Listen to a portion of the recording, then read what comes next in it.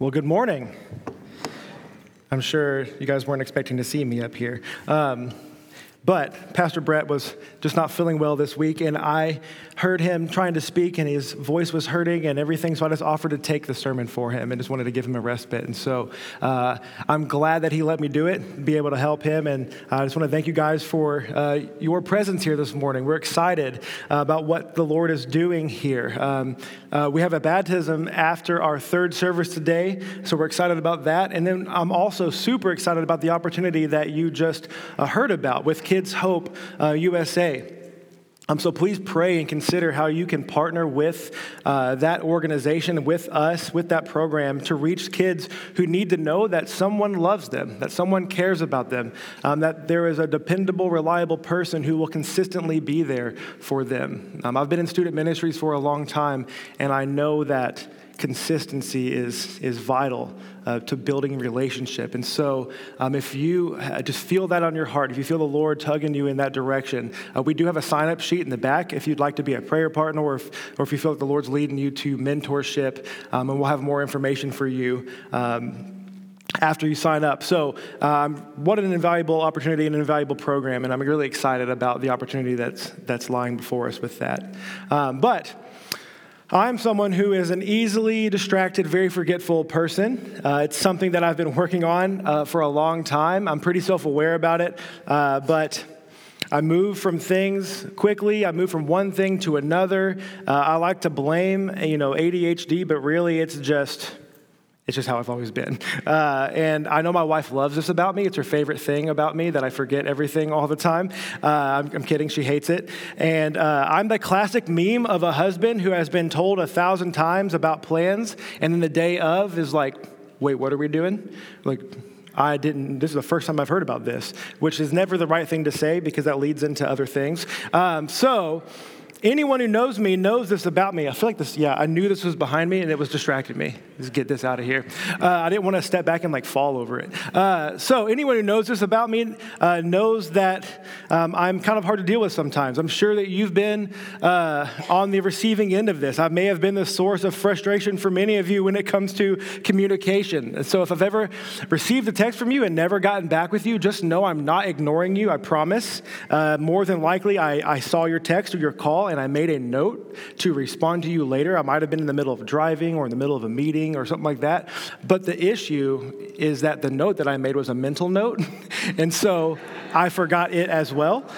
So I write them down when I remember to, but I'm working on it, right? But really no excuses. There's really no excuses. It's an important part of life, being able to communicate and being dependable and reliable. That's important. So not returning messages or not returning calls can seriously dampen your reliability, or make it seem like you just don't care, or that it's not that big of a deal to you.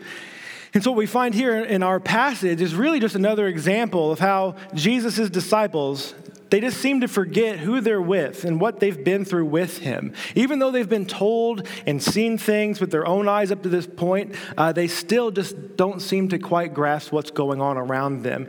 And I don't want to drag them through the mud because they did a lot of good things, obviously. It seems like we give them a bad rap. They were awesome people, but they just didn't quite get it. And so I want to invite Ruth Peelman up. She's going to read for us this morning. We're going to be in Mark chapter 8, verses 1 through 10. That will be on page 894 in your seatback Bible. And if you would stand for the reading of God's word this morning, I'd appreciate that. Good morning, Ruth.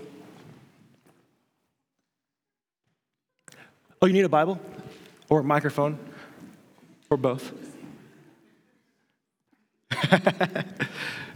See, forgetfulness, right? Am I right? Yeah. Right here with you. Okay, good morning.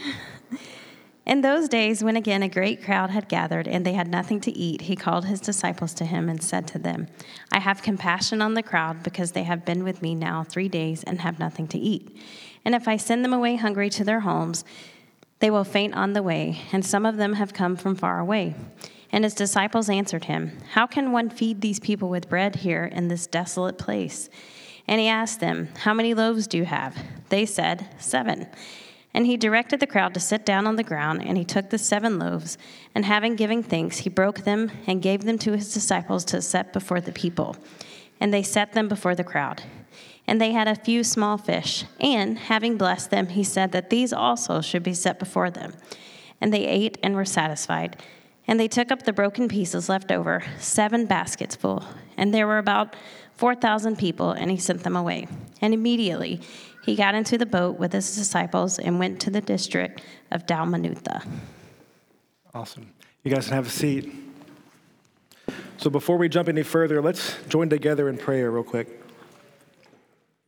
Father, I'm grateful, Lord, for your word. I'm thankful for the many examples that you give us of just your character, who you are, and what you're revealing to us. I pray, God, that you would help us now to just quiet our minds. Would you help us to zero in on what you have for us? God, I know that we could have people from all over the spectrum when it comes to just issues in life who are present this morning, and I pray that you would speak to them directly.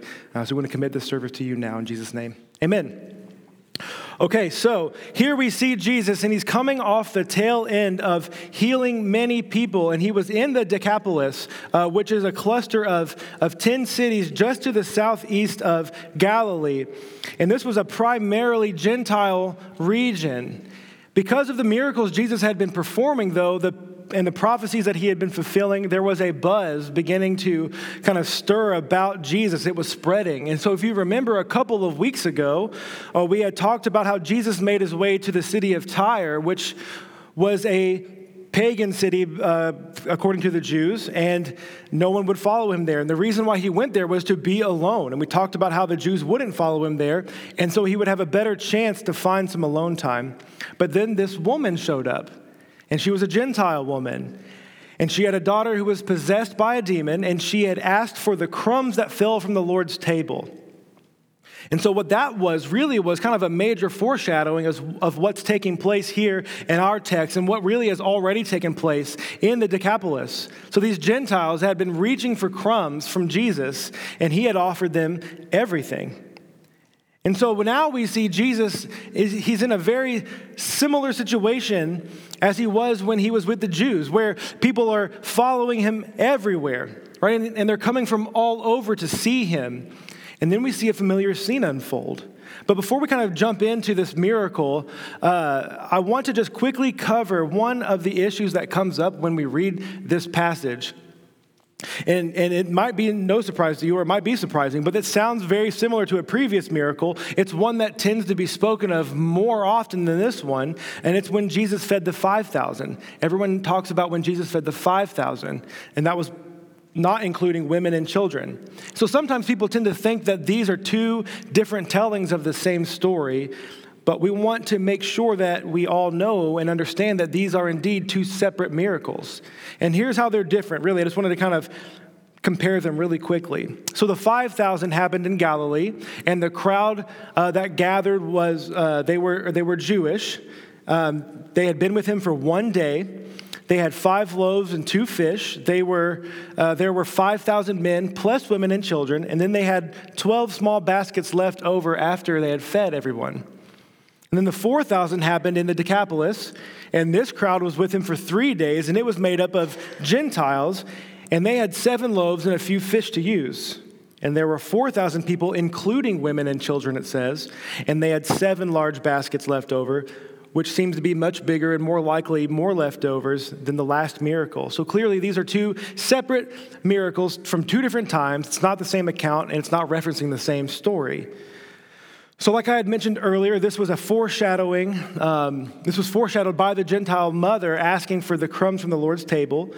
And because of her faith, her daughter was healed. And similarly, we see because of the faith of these people that they showed in Jesus, he feeds them and he cares for them and he fills them to the brim. And it's not just crumbs that these Gentiles receive from Jesus who don't have a seat from at the table, but a feast spiritually and physically. And so now after feeding their souls for 3 days, he proves that he's the bread of life for all people by feeding them until they are full. And this was out of his supply and his goodness because they really didn't have that much to go off of, obviously. And then it says he sees the crowd and he calls his disciples to him and he says, I have compassion on these people because they've already stayed with me 3 days and have nothing to eat. And if I send them home hungry, they will collapse on the way, and some of them have come a long distance. And so we can see how Jesus, he recognizes that these people are exhausted, that they are hungry, and that they have a long trip ahead of them, and he cares for them. He has compassion for them. And when you read that, it kind of just jumps off the pages that God's love for us is all-encompassing. He cares for the entire person. He cares for the whole you. He cares about the life that you have here, and he cares about your condition. And I think a lot of times we get scared to talk about this stuff because it kind of sounds like, some prosperity stuff. But trust me, it's not that. We're not going that way. He does not desire, though, for you to continually suffer and to hurt. He does not delight in those things, though we know that suffering does come as a result from following Christ. What he wants is for you to be satisfied, but satisfied in him and him alone. And when he sees you in your brokenness, what we see here from our text is that he sees it and he has compassion. So it's both spiritually and physically here. But now I don't want, like I said, us to mishear what I'm saying and for us to think that I'm saying that Jesus will just fix your discomforts physically and that he doesn't want you to be made uncomfortable, because that is not the case. We know that that's not the case. And while his compassion here certainly shows the physical care that Jesus does have for us, we can also clearly see how even in this physical care, it's a reference to what is truly available to us through Christ. So John 6:35, Jesus says this. He says, "I am the bread of life. Whoever comes to me will never go hungry, and whoever believes in me will never be thirsty." And so what is found in Jesus is so much more. What we see here is a picture of that verse in John 6 that we just read. These people, they came to Jesus and they stayed with him for 3 days, and then they were wholly filled, completely full, so much so that they had 7 large baskets left over. They were filled up, and now they were ready for their journeys back home, back to the regularly scheduled lives that they lived. And as they get back home and back to the grind of life, surely they would have had this encounter in their minds forever. Hopefully, from this experience with Jesus, there was a flag planted in the foundations of their hearts, knowing that they have encountered the Savior of the world and that their lives will never be the same. And we know, sadly, that isn't always the case. We have our lives as living proof of that. We experience Jesus all the time, and then we forget him. Oftentimes, we are like the disciples here who are faced with an almost identical situation to one that they've witnessed and were a part of, and yet they still ask the question, how can we do this? How's it going to work? We're out here in this desolate place. Where will we find enough bread to feed these people? They ask the same questions. But what I love about this is that we even see Jesus. He had compassion in that moment, even on the disciples, because he didn't criticize them for not remembering, although we've seen him and his correction come out before when they've lacked faith. But he just simply asks in response to that, how many loaves do we have? And then he goes on to provide in an abundance beyond the needs of the people. So he is clearly more than enough. He has provided in an abundance for us. We have been cared for so deeply by the Lord that we have an abundance of leftovers just waiting to serve those around us as we engage the world. What has he left with us, though? What are the contents of these leftovers? And I think for us, it's the same compassion, love, grace, and mercy that he fed and continually feeds to us. Yet we forget about it. We forget those things. We have spiritual amnesia. How often do we quickly forget just how good and gracious God is to us when we're faced with yet another obstacle, yet another hardship, or another stressful situation where it just takes over and we forget? How often do we look at Jesus like, what are you doing? How could this ever work? How could you come through on this? How can you make this happen? And so when we look at the spiritual amnesia of the disciples, it's really letting it serve as a mirror to us and how we are so forgetful. Now, I do think sometimes when we read passages like this that talk about the compassion of God, and we begin to wonder where it is in my life. If he cared so much about these people and these people's well-being, then why am I not on the receiving end of this physical care? Why have I not been healed? And when you find yourself in the middle of deep pain and what feels like silence, then the questions get louder. And they begin to distract you from what you know is true. I was reading an article about this Christian woman who was diagnosed with cancer, and she was so gracefully talking about her struggles with this very thing. And she wrote that she asked, if he's good, why does it hurt so much? And what have I done to deserve this? And why won't he just fix it?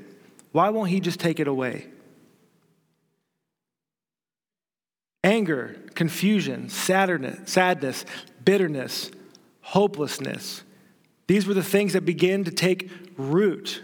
And so then you turn away from him and you begin to believe the opposite of what you used to know to be true, that he is good and that he loves you and that he is there for you. But what I love about her story is, and that she wrote this, is that she thought to remember, which is a key word. She thought to remember Job and David and Daniel and Joseph and Paul and the countless others who had sat in the very same place of tension, all of who experienced terrible hardships, and they still worshiped the Lord all the same.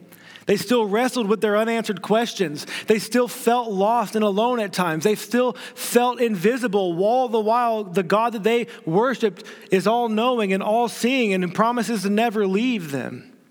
So one thing that rings true about these heroes of the faith is that they placed their trust in a God that they knew to be not just all-powerful, but one who is perfect and who is good. So they trusted through their pain and through their frustration. Right? They trusted through their pain and through their frustration, and they knew that he was good. They found hope in their unshakable belief that God is good and that he loves them unconditionally.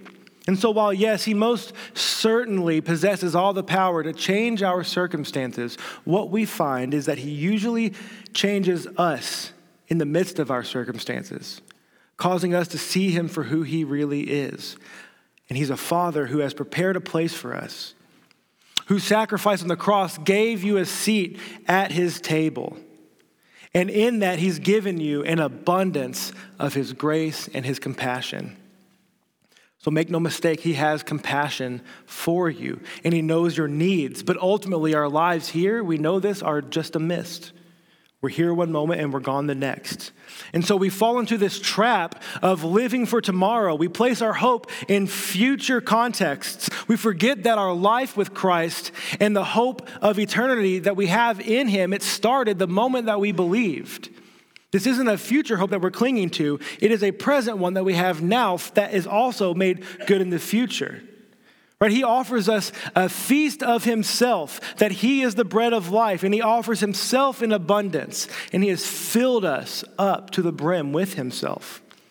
And so we, in turn, strive to cling to him because he is the truth. We trust in him not only for the things that we can see, but for the things that we can't see.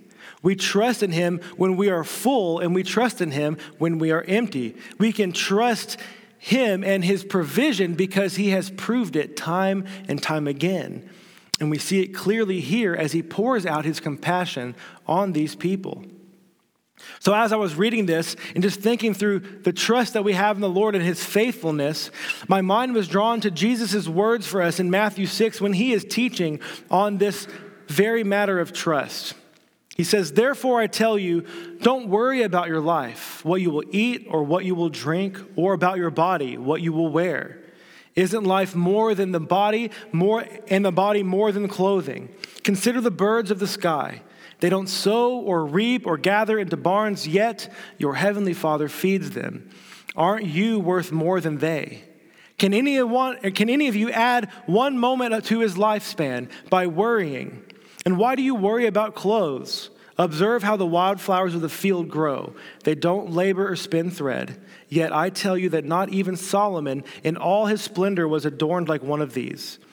If that's how God clothes the grass of the field, which is here today and thrown into the furnace tomorrow, won't he do much more for you, you of little faith? So don't worry saying, what will we eat, or what will we drink, or what will we wear? For the Gentiles eagerly seek all these things, and your heavenly Father knows that you need them. But seek first the kingdom of God and his righteousness, and all these things will be provided for you. Therefore, don't worry about tomorrow, because tomorrow will worry about itself. Each day has enough trouble of its own. Now, I know that's a long, long passage, but it's clear. It's clear that that's the call in our life. That's what we're supposed to be experiencing. When I hear those words, I'm reminded of just how good God really is. But I'm also reminded that my worry shows my lack of trust in him. Do I really trust him? Or maybe it's not that I don't trust him. Maybe it's that I'm not truly satisfied by what he's provided. Maybe I'm desiring something different. And ultimately, we have really a couple ways to respond to this miracle and to this truth. The first one is just simply being filled and being satisfied in him. There are a lot of things fighting for you and your attention and your devotion. There are a lot of things that want you to think that you need them in order to be happy. And that's what marketing really is. That's what it's designed to do, to show you something that makes you think that you need it and that your life will be better with it or maybe worse without it. There are so many things out there that are designed to make you feel as though your needs are not being met, while simultaneously telling you that you need more because your needs are not met and that they will promise to meet them. But what we find is that those things are empty and they're hollow. In the same way that Jesus calls the Pharisees whitewashed tombs. They look good on the outside and they're empty and they're void on the inside. Void of what they promised to bring us. They're void of contentment. They don't have it. So when I think of what it looks like to be filled and completely satisfied in the Lord, the picture that I get is that of Paul. When he says in Philippians 4:11-13, he says, I have learned to be content in whatever circumstance I find myself. I know how to make do with little, and I know how to make do with a lot. He's in prison, by the way, when he's writing this. In any and all circumstances, I have learned the secret of being content, whether well-fed or hungry, whether in abundance or in need. I am able to do all things through him who strengthens me. And when you have the context of that verse, it means a lot more than doing your best, doesn't it? I have learned to be well-fed, or I've learned to be content when I'm well-fed or hungry, when I have everything or I have nothing. See, Jesus is the source of his contentment. He is the source of his contentment. You will not find contentment. You will not overflow with the abundance of his goodness and his grace if you are not feeding on it. And so the hardships that Job and David and Daniel and Joseph and Paul and the countless others endured were only endured with the faith that they had intact because they knew God. They spent time with him. They understood his character. And they fought to remember his faithfulness in the past, which is what we are called to do, and it's what we see happening to the disciples here as they had forgotten what had already happened before. The very thing that should have strengthened their confidence in this situation is the very thing they forgot about. We need to fight against spiritual amnesia. I mean, if you just take a trip through the Psalms, you will see David, who is a man after God's own heart, wrestling with sin and sickness and silence and depression, all while still standing unmoved on who God is. We must fight to cling to the truth that we know of God. So I'm going to turn here. You don't have to if you don't want to, but Psalm 77 verses 1-15. This is what it says. This is a really good example of David when he's really wrestling with life and what's going on. He feels like the Lord's being silent, but then he remembers God. It says, I cry aloud to God, and he will hear me. I sought the Lord in my day of trouble. My hands were continually lifted up all night long. I refused to be comforted. I think of God. I groan. I meditate. My spirit becomes weak. You have kept me from closing my eyes. I'm troubled and I cannot speak. I consider days of old, years long past. At night, I remember my music. I meditate in my heart and my spirit ponders. Will the Lord reject forever and never again show favor? Has his faithful love ceased forever? Is his promise at an end for all generation? Has God forgotten to be gracious? Has he in anger withheld his compassion?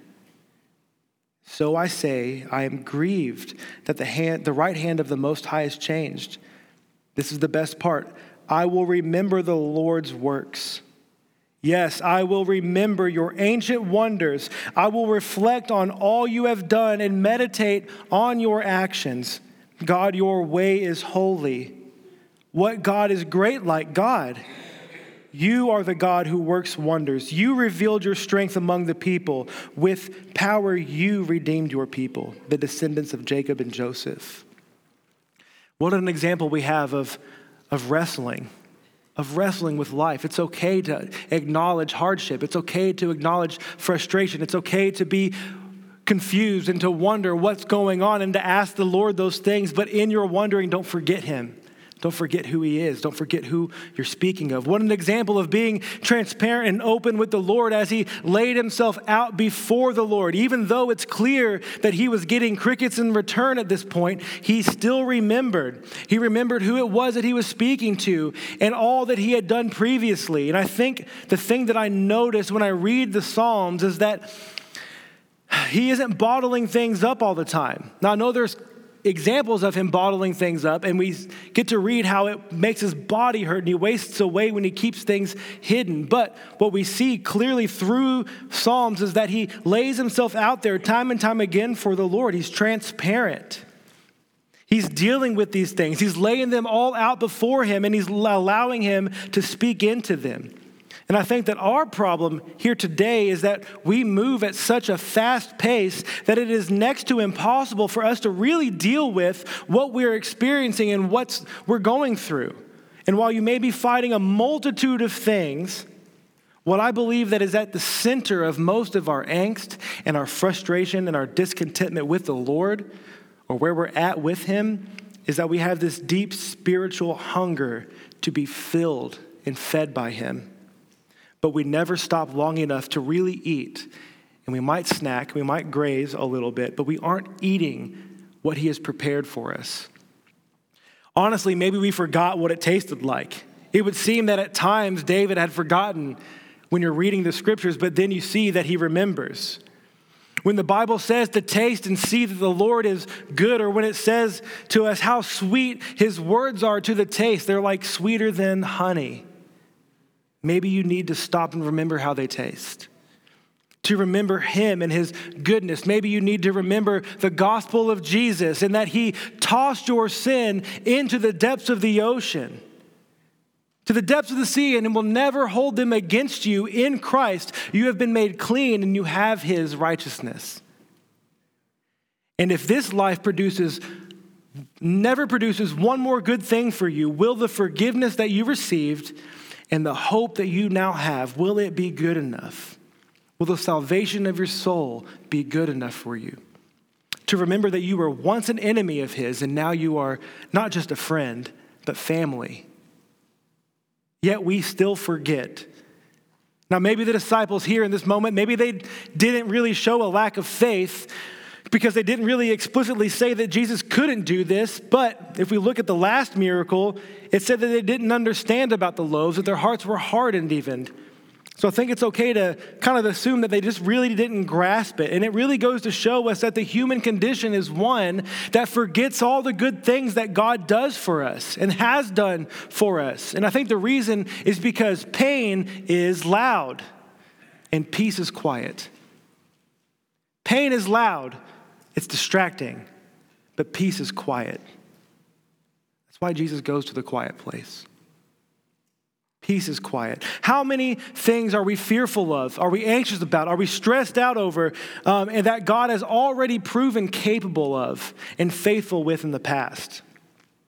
Man, one of the best promises that we have from God is the past. What a blessing it is to be able to read his word and to look back at how faithful he's actually been. What a blessing it is to have written down for yourself prayers and then to look back and to see and recount how he's answered those prayers. When Grace and I were first married, we were given this little prayer journal, and I wish we would have actually used it because we just didn't know at the time. It was given to us so that we could write prayer requests down with the sole purpose of being able to go back and see how the Lord had been faithful to us in our new marriage and our new family and all that kind of stuff. To be able to go back and to just praise his name for his faithfulness.